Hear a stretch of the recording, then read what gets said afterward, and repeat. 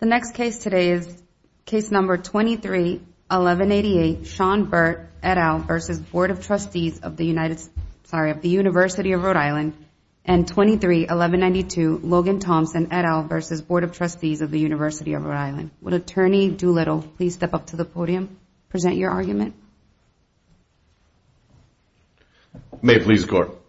My name is Paul Doolittle, and I'm here on behalf of Mrs. Burt and Mrs. Thompson's, who are the appellants in this case against the University of Rhode Island.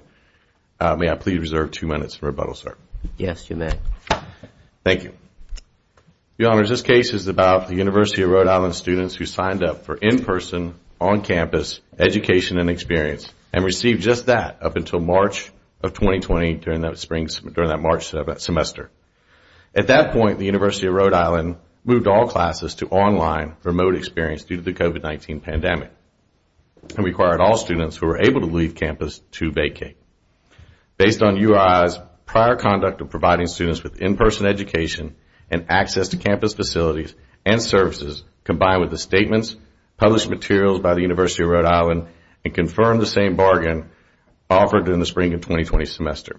In fact, the University of Rhode Island has never had anything other than in-person classes. They have a few classes that they offer. You can complete your graduate degree program online, but they do not have a course that allows you to start and finish online. It never have.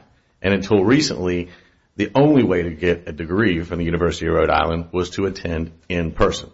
This is Counsel, I take it you seem to be starting with your tuition-based claims, which were decided by the district court on a Rule 12b-6 motion to dismiss. Yes. Correct in that? Yes, Your Honor. Okay. You certainly haven't pointed us to an express contract for in-person education. You have made out, let's assume at least for purposes of argument, that you've made out a claim for implied contract, right? Yes, sir. But you never carried that through the next step. If you have an implied contract, there's no claim made for restitution. So your only damages would be in terms of unjust enrichment. You did plead unjust enrichment. I mean, URI has a defense here of impossibility of substantial frustration of performance. All right? So you may be entitled to some remedy. You might ordinarily be entitled to, as I see it, to recover for unjust enrichment, but in your brief you've expressly waived the unjust enrichment claim insofar as it pertains to tuition.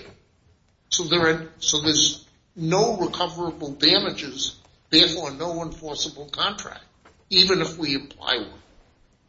Your Honor, under the implied contract. Yeah.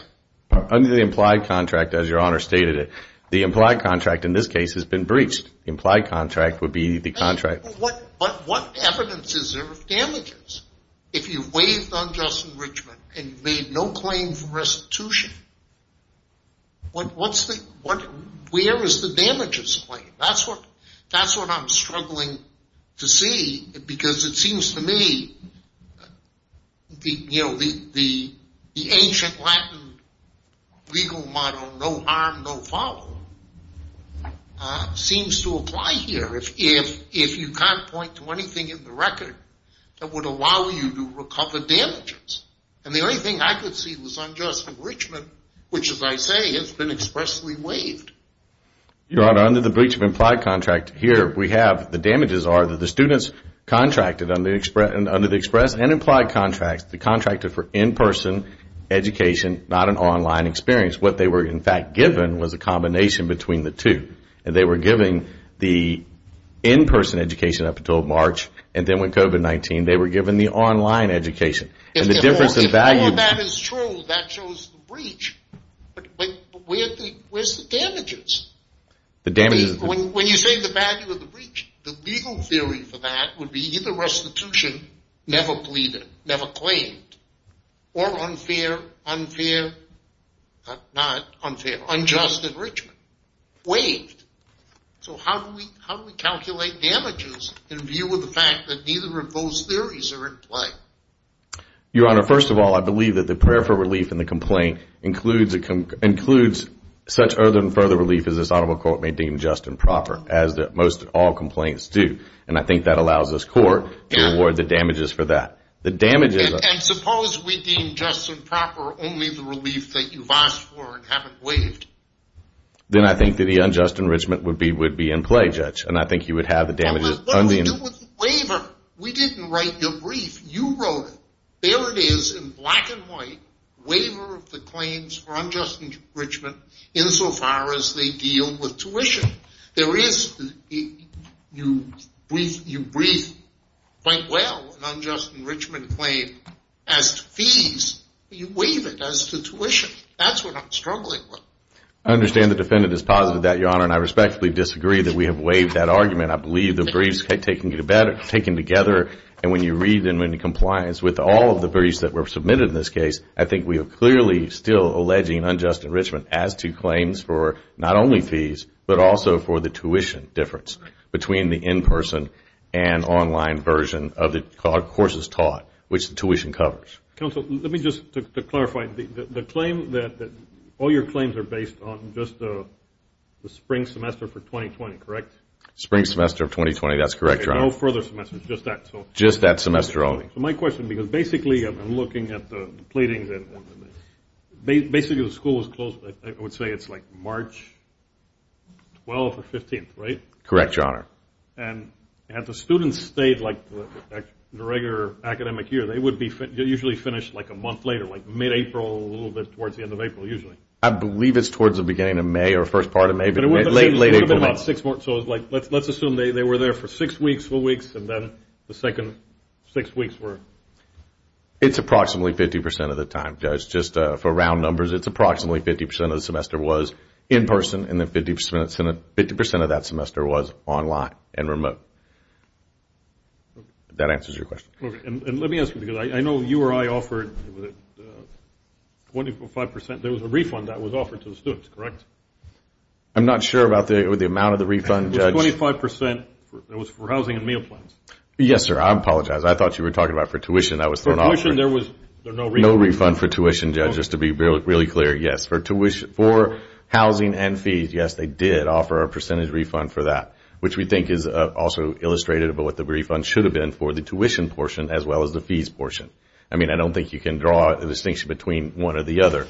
I mean, sure you can draw a distinction because they offered no substitute for the housing, but your clients chose to enroll in online education as a substitute for in-person education, online education, which gave them credits toward their degree.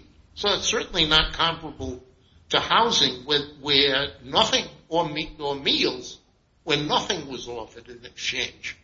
Respectfully, Your Honor, my clients did not choose the online at all. That was the only offer they had with regards to the breach of contract. Do you have any client who had a gun held to his head and was required to enroll online? No, sir, Your Honor. They accepted the offer. So my point is that they have already received something in respect to education, something of value that they did not receive, whereas they received nothing in respect to housing and meals. And you say the one is a proxy for the other, and I'm pointing out that that's really a comparison of plums to pomegranates. I follow your logic, Judge, and I understand exactly what you're saying. And what I would say is that, yes, when you change the modality, when you change and you go to online, that there is some refund due to those students who signed up expecting an in-person, on-campus experience. And that you're correct, Judge, that using that 25% benchmark from the housing and room and board, basically, using that as a benchmark is not appropriate. You're correct in that regard. I think there's still an amount of refund that's due, which is a question, I believe, for a jury. And I believe that what we have here is a case with an implied contract, and we have it, and it's very clear.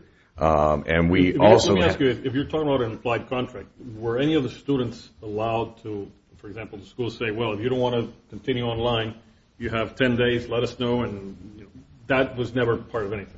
Absolutely not, Your Honor. And in fact, URI's refund policy, as has been briefed, And as I'm sure your honors have read, the refund policy is limited to when a student withdraws or leaves the school, and it's early on in the semester. And let me ask this wasn't available during this COVID-19. Let me ask this follow-up question. Did any of the students during the March 15th to May 15th period object or write letters to say, or I want my tuition back because this contract has been frustrated, or, there's an implied condition or whatever?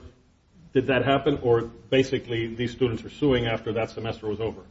Judge, I don't know if there's any, I'm not sure of exactly what's in the record in that regard, but I can guarantee you there's been plenty of letters that were written. During the discovery process, there's been a lot of correspondence. Letters during the semester, During the semester, after the closure, saying, we need our money back. Yes, this is not fair. We don't want this. This is wrong.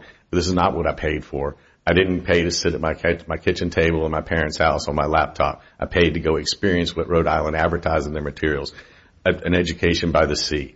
And a chance to interact with my fellow peers, with my fellow students, with my professors, a chance to visit their offices, a chance to get to know and to experience the campus life. That's what the university's been about. That's why it was formed. That's why it's been in existence from the beginning. It's not just the argument is you go to college not to get a degree, but to get an overall education more than the degree. Absolutely, Judge. This is not a tech school. This is not a trade school. We're not teaching them how to build a house or how to lay bricks. This is an educational experience that we hope that will broaden them to do just about anything in life. And then that's what, in fact, the marketing materials that Rhode Island uses, the University of Rhode Island uses, to convey to the students of exactly what the experience you're going to get when you step foot on campus. On campus, you're going to see these people. You're going to interact with these things. You're going to have the choices of going to all of these different types of classes within the schools, within the universities. You can choose to participate in extracurricular activities, or you can choose not to. You can choose to spend your time in the library, or you can choose your time to spend your time in the student center. The thing being is the choice is yours, and these options are available, and that's in the marketing materials. That's what they publicize. That's what their websites show. That's what they are, in fact, marketing when they go around to the schools and try to recruit high school students to come to the University of Rhode Island to experience that broad-based education, to experience the in-person experience, to be on campus and to interact with those students and your professors. What if the school had come up with, this is hypothetical, with a policy sort of saying, of course you missed this semester or that semester, or we're taking it online, but we're giving you an opportunity to come an extra semester, tuition free, whatever, and live that college experience. Still wouldn't have resolved the problem. I think that would have been a very reasonable resolution. I'm thinking just like what the NCAA did, for college sports. You get a fifth year of eligibility because you missed 1 year. Exactly. And get your master's degree and continue going to school. Exactly. I think they could have allowed them to pause right there and pick back up again. I think they could have done exactly like Your Honor suggests, offer them a free semester at the end. And in fact, some of the cases that have been resolved have done exactly that. Under the same type of theories that we have here. They had a lot of choices, Judge. They could have shut down the school completely and just said, we're going to take a pause, just like a lot of other businesses were forced to do. They could have paused. And there was nothing wrong with that. And then the students would have picked back up when the regulations lifted and they're allowed to continue the classes. They had a lot of choices. The choice they made here was to change the modality, to try to do what they did in person online. And I understand and appreciate that greatly. But in all due respect, that's not what the students. Let me also ask: is your complaint overall for everybody, or it's just for a limited number of students who decided we didn't like that method? Because there are other students who said, I'm going to graduate. I want to finish school. It's like I'd rather finish right now or get my, and there may be two trains of thought. So who does your complaint cover exactly? I follow your question, Judge. At the pleading stage of where we are in this complaint, the class has not been certified yet, and so the class definition is broad enough that would encompass everybody, as you say, some people that preferred the online or did not mind or it was okay with them. And the class definition at this point would include those people as the class definition stands at this pleading stage. Okay, well, that's the pleading. So in theory, in this case, where we go back, it could be narrowed or, Absolutely. During the class motion and filing our class certification papers, we could narrow that class to include just those. But I do believe the pleadings, to be fair, I do believe the complaint in this case would cover every student as your question asked, Judge. Counsel, your time is almost up. You haven't said a word yet about the fees claims which were resolved on summary judgment. Your Honor, I think the fees claims in this case, respectfully, I think the lower court engaged in fact-finding. What they decided was that there are similar services. So with regards to the student activity fee, The lower court found that because the school provided speakers who appeared via Zoom, that's the same thing as speakers who would have appeared in person on the campus. And or a magician, for example. Or a magician that would have appeared. I don't know whether you or I were one of the other schools, but I read that there. Right. Exactly. Any type of performer, they allowed. But the explanation for the fees given, I mean, we've got to look at this from what the university's reasonable expectations would have been, and we have to look to the catalog and associated materials for the definition. And with respect to these fees, I think they without exception used language like the fee payments cover the cost of or support various activities. Indeed, some of the fees are very nebulous in the sense of a portion. There are fees assessed for capital projects, whatever those may happen to be from time to time. I'm struggling with the notion of why the district court's conclusion that those fees on a summary judgment record presented no issue of genuine fact as to the existence I'm troubled by that. of a contract or a commitment. I share your trouble, Judge, and specifically the court found. I'm troubled with your attack on the district court's resolution of those claims, because having read the catalog excerpts, the district court's opinion and the parties' briefs, I'm left to wonder what you think was wrong with the district court's analysis. I'll go straight to the transportation fee, Judge, what I think is the one that stands out the most to me. And the transportation fee was said to support the buses that shuttled the students back and forth. What the lower court said was, because they canceled the services completely, that's very much akin to if one of the buses breaks down and so they didn't pick up this particular stop. That's a fact-finding mission that the court is engaged in and decided on its own that a cancellation is the same. But counsel, we're on de novo review, all right? We're not going to engage in fact-finding. The fact of the matter is the commitment that the university made was you pay this fee to support our internal transportation system. And despite the fact that the system was largely inoperable because of the pandemic, there's no question that expenses continued to accrue. And there's no indication in any of your filings that money was used for some purpose other than to support the transportation enterprise on the campus. So why are your clients entitled to refunds? Respectfully, Judge, there is nothing in the record that shows that those transportation fees did go to support those buses, and that they haven't been. That's your burden to show that they were misused. You haven't shown that they weren't used for that purpose. They were given to support it. There's nothing in the record that shows that they weren't used to support it. They were given those fees to use the bus service, Judge, and the bus service was stopped. No, it doesn't say that in the catalog. It does say. It doesn't say that in the catalog. It doesn't say that in any of the university was careful, I think, in its wording, and without any exception used either the word supports or the phrase covers the cost of to describe the purpose of the assessment of each and all of these. I think there are 5 fees that you've challenged, and I'm struggling.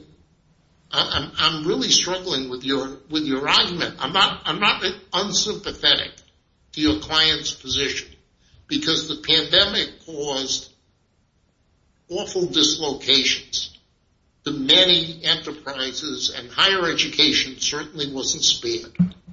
All right, and I certainly feel bad for students who were caught. Not only college students, graduate students, high school students. A lot of people suffered, but you've got to make out a case on the record.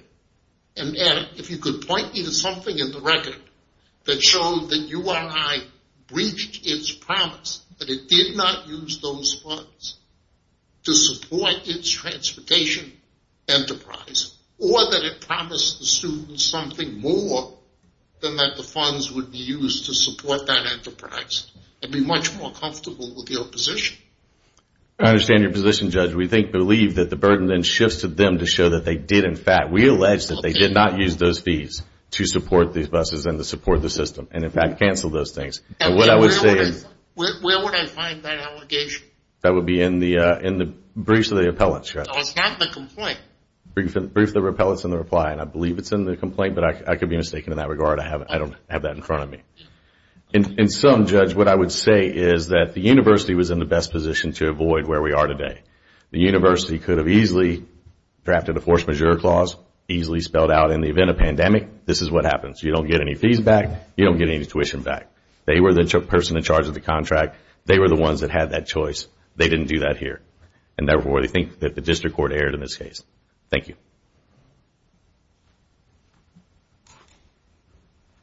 Attorney Sullivan, please state your name for the record and proceed with argument. Good morning, Your Honors, and may it please the Court. Kathleen Sullivan for the University of Rhode Island. I'd like to begin with tuition claims and to say why there are two paths to affirming the district court's dismissal of those claims at the pleading stage. Now, I'm aware that other circuits have reversed dismissals in other COVID university contract claim cases, and I want to say why our case is quite different in two respects. The first is that what applies here is Rhode Island law, as interpreted by this court in important prior decisions like Mangla versus Brown, or this court's decision in Havlick versus Johnson and Wales University. And under that reasonable expectations test, so important in this circuit where colleges and universities and institutions of higher education, like Rhode Island's flagship state school, the University of Rhode Island, play such an important role, reasonable expectations is, under Rhode Island law, an objective test that can be decided as a matter of law. And the district court correctly decided that as a matter of law here.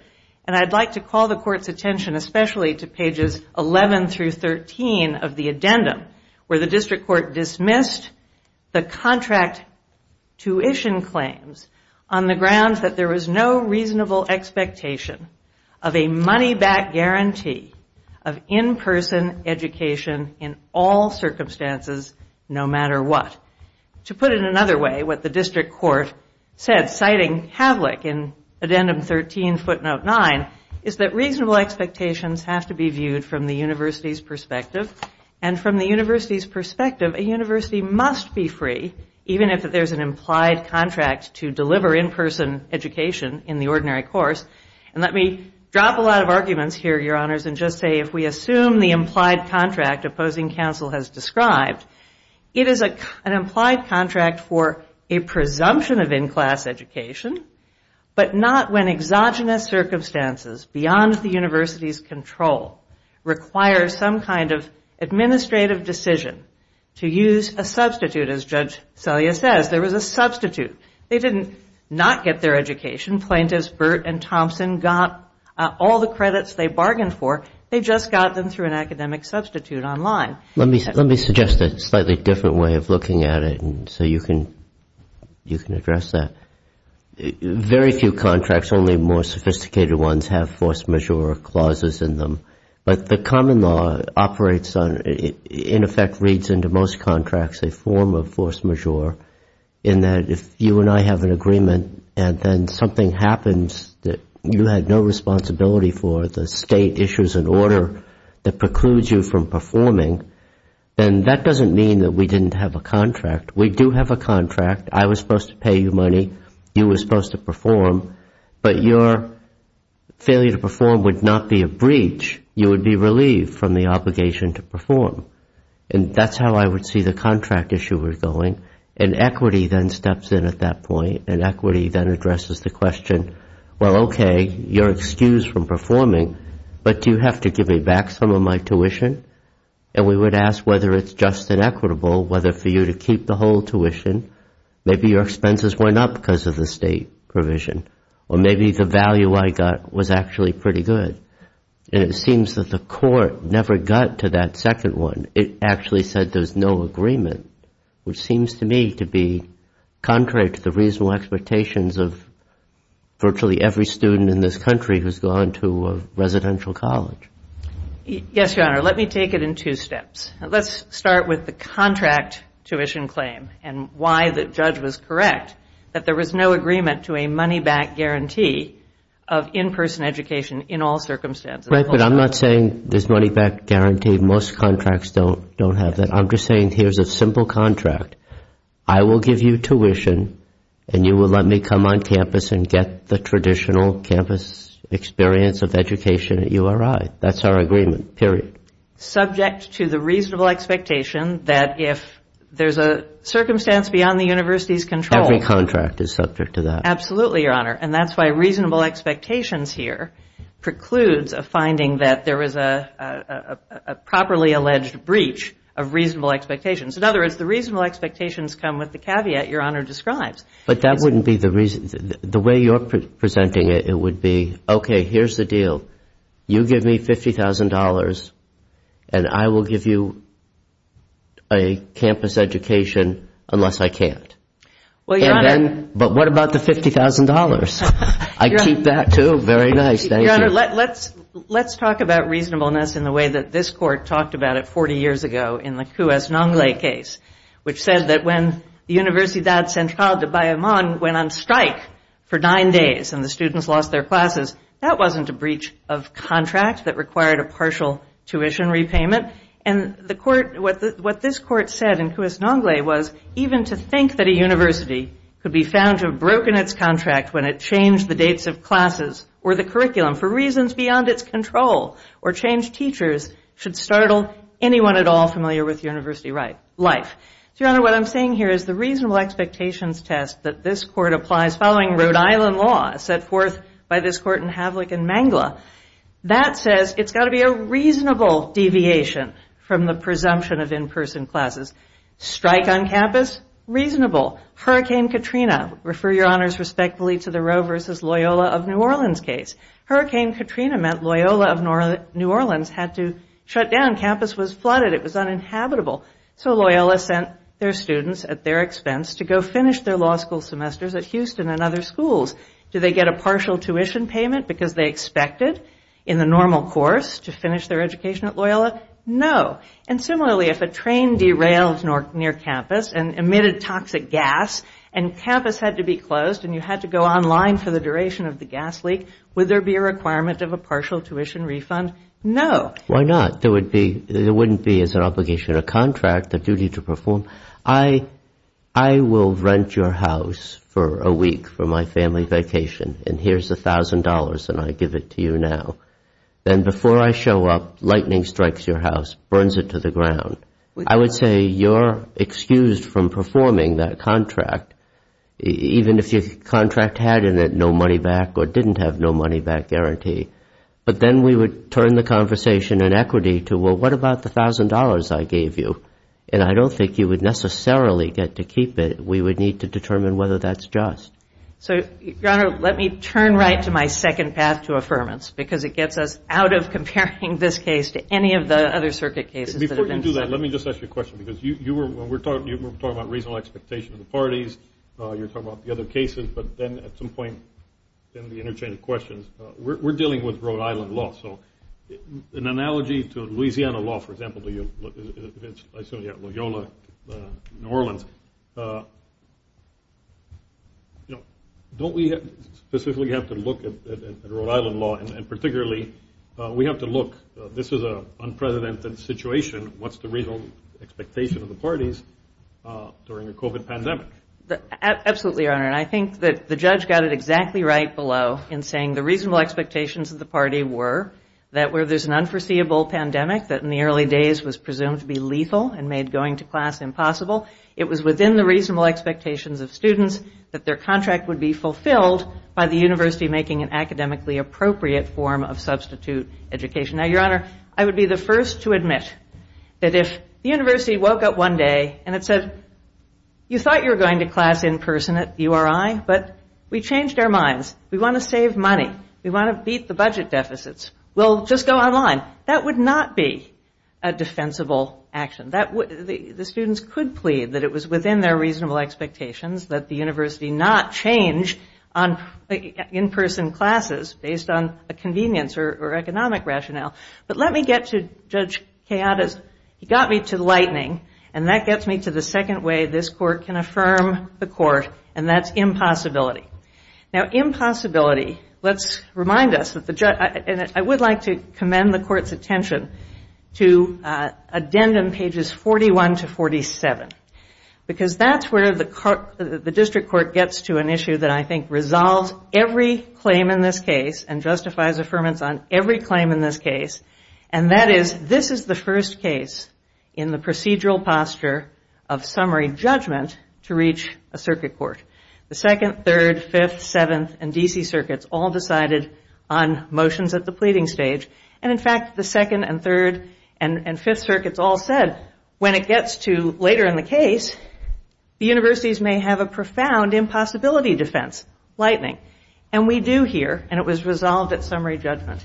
And the impossibility of having in-person classes or in-person activities under Governor Raimundo's order, Governor and Secretary Raimundo's orders, Order 2014 said you may not travel from home except for medical needs or necessities of life, and banned public gatherings of more than 5 people. Well, that's why you likely win the contract claim, because impossibility forgave performance. But with then still left with, you've got my $50,000 and I want some of it back, and you say you're keeping it all, and I say, well, let's see what's just. Exactly right, Your Honor. I believe that impossibility is a complete defense as found at summary judgment at addendum 41 to 47 on fees, but it applies equally to tuition. It was just as impossible to go to history class or math class as to go to a live student concert or to a meeting of student clubs. So, and the other side, frankly, I haven't heard opposing counsel today even mention impossibility, and it's certainly in their briefs, they do not suggest for a moment that it was not impossible to perform the contract. Suppose this was in 1950, so there are no computers, no virtual option whatsoever. It's either on campus or it's not. And then you have the same facts with the COVID. It would be impossible for you to provide any education. Well, Your Honor, I would say that's different, because where I'm getting impossibility from is an exogenous circumstance beyond the defendant's control. Right, and I'm saying COVID was it in 1950. Absolutely, Your Honor. So, but, you know, the failure to, yes, I think that under those circumstances we'd have a different question about what a reasonable substitute was. Wouldn't you have to give back the tuition? I'm sorry, Your Honor? Wouldn't, under my scenario, 1950, COVID, shut down the campus, no way to provide education otherwise, so no education, but it was impossible for you to provide anything. Wouldn't you have to give back some of the tuition?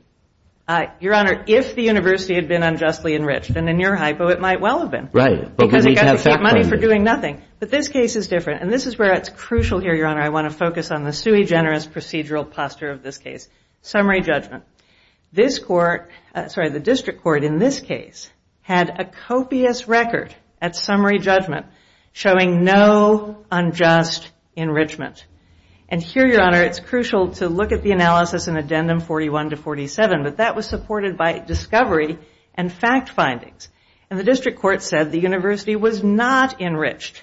And I'd like to point, if you look at nothing else in the record, Your Honors, I would point you to supplemental appendix page 577, supplemental appendix 577, where in the 30B6 deposition that my colleague on the other side took of Abigail Ryder, the Vice President for Administration and Finance, testified without dispute, unrebutted, that you or I, quote, did get additional federal aid, but overall we spent about $16 million more than we received in COVID relief funding. In other words, far from being unjustly enriched by the transition to online education and virtual magic shows, the university lost money that was unrecoverable, unreimbursable, out of its coffer. And that's even before we get to the lost money from the 25% of the housing fees that were refunded, as Judge Halpe referred to.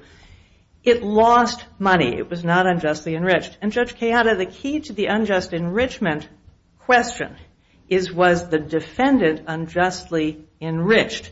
such as having to disgorge a profit, an unjust profit. The question is not, did the defendants get something of lesser value? That's the compensatory damages question, and that was properly dismissed for reasons of impossibility. And Judge Selye, you're exactly right that the plaintiffs have waived their unjust tuition claim, their unjust enrichment claim as to tuition. The plaintiffs waived their unjust enrichment claim as to tuition by not raising it in the blue brief. We pointed this out on page 39 of the red brief, and they were silent in the reply brief. So unjust enrichment is waived for tuition now and forever. But it's still in play for fees. Correct, Your Honor. But there, we think as a matter of law, there's no unjust enrichment because there's nothing unjust. And there's two reasons, Your Honor. Judge Selye, you pointed to all the substitute services the university provided. It wasn't like in your hypo, Judge Kayada, the university provided nothing. It provided substitute services that, by the way, both plaintiffs Burt and Thompson accepted. Burt has graduated with his degree, not putting an asterisk next to it that it was worth anything less than any other URI degree, and Plaintiff Thompson is on course, made progress toward his degree. They accepted that damage. They didn't rescind. They shouldn't get double payment from getting their degree and their progress to their credits and money back. But the crucial thing is you view unjust enrichment. Right? The plaintiffs didn't plead some, alternative damages. So in other words, what you're saying is that the school, taking every possible action under the circumstances, in fact, helped them in the way that was available. And again, one graduated, the others en route to graduate. It's not that they were prejudiced. They were prejudiced in the sense that they weren't there physically that full semester, but they were able to move past that semester to the next semester, and eventually, I assume, maybe go there in person. That's exactly right, Your Honor. So this is not a case in which they tried to rescind and then they would have gotten rescissory damages. This is a case where they accepted the benefit of the bargain, and the only question is whether we were unjustly enriched. Now, the complaint pleads unjust enrichment as to tuition and fees, but plaintiffs waived their appeal from the dismissal of the tuition claim, the tuition unjust enrichment fees. Their summary of argument starts out, the district court erred in granting defendants' motion to dismiss as to plaintiff's breach of contract for tuition claim and unjust enrichment as to tuition. Well, Your Honor, they made no argument about why it was improperly dismissed, and a conclusory statement is not enough for a statement. We pointed this out on page 39 of the brief, and there's nothing in the reply. But I do want to focus on impossibility because it is a way for this court to provide a very important new ruling that will come to the aid of the universities of this nation and certainly in this circuit in these over 200 cases that have forced universities to endure a great deal of litigation expense and burden at a time that's already difficult for them, especially a public institution like Rhode Island, and for you to finally say what the Second Circuit, the Third Circuit, the D.C. Circuit, the Fifth Circuit said some court might be able to say down the road, and that is that impossibility fully discharges the contract duties in these cases. And plaintiffs have not contested that it was impossible to follow Governor Raimundo's orders. And, Your Honor, every contract assumes that performance is not required if it would be illegal to perform. But I want to focus also on what the consequence of that is. It bars breach or damages. And I'd focus the court particularly on the Restatement of Contracts, Section 261. District Court cited Restatement of Contracts, Section 264, which is the special application of impossibility where a government regulation is what creates the impossibility, not lightning, but Governor Raimundo. But 264 is just an application of Restatement of Contracts, Section 261, and I want to read to you the crucial language from Section 261, where an event that's exogenous makes performance impossible, and here's the key language: the duty to render performance is discharged, absent some provision in the contract. There can be no contract claim where there's impossibility. So, Your Honor, even if you disagreed with me, Judge Kayada, about whether the tuition unjust enrichment claim was preserved, as a matter of law, there can be no unjust. The impossibility also applies to tuition. And as a matter of law, the unjust enrichment claim founders for tuition for the same reason as for fees. and that is because there was no unjust enrichment. 2 points. We did spend money on substitute services. That's undisputed, and Judge McConnell discusses that at length in Section 1A3 of the opinion, 2A3 of the opinion. And then we lost money. We did get some CARES Act aid, but we had unrecoverable additional expenses that we could never recover of $16 million. Plaintiffs had ample opportunity to try to, they got our financials, they deposed our CFO, they had ample opportunity to show that URI was unjustly enriched. They failed, they did not rebut, and as a matter of standard Rule 56 summary judgment practice, we prevail on unjust enrichment because we showed that plaintiffs had no evidence, an absence of evidence, to support an unjust enrichment claim. So, Your Honor, to summarize, we believe you should affirm the dismissal of the tuition contract claims because a student should reasonably expect a university to transition to an alternative when some exogenous event that was unforeseeable and beyond the university's control, just like Hurricane Katrina or a gas leak or the strike at Bayamon. You should affirm on those grounds, but alternatively, you should, for the first time in any circuit, affirm the dismissal and the summary judgment orders both on the grounds of impossibility and failure of the plaintiffs to meet their burden of showing that there was any unjust enrichment as a matter of law. And for that reason, we respectfully ask that you affirm on either of those grounds. Impossibility is a complete defense on all fees. And if you agree on impossibility, pages 41 to 47 of the addendum, you need not reach the arguments opposing counsel was having with Judge Selya before about the alternative ground for the fees ruling, which was there was no contract for access rather than support as to for fees, and the quibble over whether the buses were running or not. You don't need to reach that because impossibility takes care of all 6 fees and not just the 4 that he ruled on the other grounds. Let me ask you a question about impossibility, counsel. And if it boils down to us deciding that issue of impossibility, you mentioned this would be a new ruling under Rhode Island law. Wouldn't this be then something we should certify to the Rhode Island Supreme Court? Because it's such an important, unprecedented issue then. May I answer, Your Honor? I'm Please, past my please. time.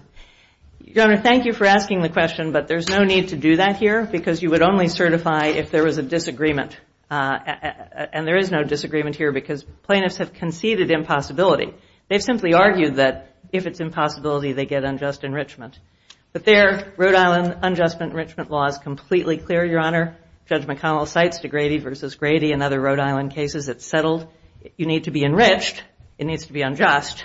And you can't be enriched if you spent far more, far from pocketing the money, as Judge McConnell put it. There's no pocketing here under Rhode Island law because we lost $16 million. We didn't gain anything from the pandemic. So, Your Honor, with respect, we think both impossibility is conceded and clear under Rhode Island law. Judge McConnell cites Rhode Island law. There's no dispute about its meaning. And Rhode Island law is also clear about unjust enrichment. And this record is absolutely clear that there is no dispute about whether URI was unjustly enriched. So respectfully, we ask that the Court affirm and allow the great flagship university of the University of Rhode Island to go on without a remand to reach a foreordained conclusion that there were no reasonable expectations here. Things were impossible as conceded, and there was no unjust enrichment. Please don't remand. Affirm. Thank you. Thank you, Attorney Sullivan. Attorney Doolittle, you have a 2-minute rebuttal. Please reintroduce yourself for the record. May it please the Court, Paul Doolittle on behalf of the appellates. Just wanted to briefly touch on the reasonable expectation, which was mentioned by counsel at the conclusion. The reasonable expectation that we're looking at in this context is what was the reasonable expectation of the university, what was the reasonable expectation of the students at the time of contract, not at the time of the pandemic, at the time of the contract. Because I didn't pay my tuition, the students didn't pay their tuition in March of 2020. They didn't pay it after the pandemic. This contract was formed before the pandemic, and that was the time that the contract was formed. That's the expectations that has to be looked at. Not at the reasonable time of during the pandemic, what would somebody reasonably do, but what was the reasonable expectations of the students in the university at the time. And I don't think there's any other thing than a reasonable expectation that the students were going to pay for an on-campus education and the university was going to provide one. What do you say to the argument that even if you have an unjust enrichment claim and preserved it and everything like that, when you got to the Rule 56 stage, you just didn't come up with the goods? In other words, you didn't produce evidence that would allow a fact finder to find that the university was unjustly enriched. I think there's evidence that a fact finder can, in fact, do that. And I think the judge in this lower court... Well, what evidence would you point us to now that would have allowed a fact finder to find unjust enrichment, given your burden? The tuition was paid, right? I paid my tuition. You took my tuition, and I got a product that was inferior. And you say that you spent more money on these things and other things, and we during the upgrade to be online, that we spent more money. That's only because you chose to go online. If you just shut the school down and said, come back and, when the COVID pandemic is over, and we'll start you right back where you were, or we'll give you an extra semester if we try to do these things. That's entirely understandable. So there's no dispute that the university ended up worse off financially as a result of going online instead of being on campus? Oh, I think there's a dispute, yes, Judge. Well, what evidence do you point us to that contradicts the evidence that they lost $16 million more than they otherwise would have? May I conclude? Yes, you may. Yes, sir. I think the record is replete with evidence of what they spent that money on, and they chose to spend that money on those modality change. They didn't have to spend that money on the modality change. They could have simply said, we're stopping now. I'm not talking about what they spent and it on. refunded the students the money. I'm saying, were they worse off? Pardon me? Were they worse off? Judge, depending on the way that you look at it, but I think that's an analysis for the books and what the books show and what the books do not show, and how they and did you present an expert that went through their books? There was no experts at that time on that point, Judge. Right. Thank you. Thank you very much. Appreciate your time. That concludes arguments in this case. All rise. This session of the Honorable United States Court of Appeals is now recessed until 9:30 tomorrow morning. God save the United States of America and this honorable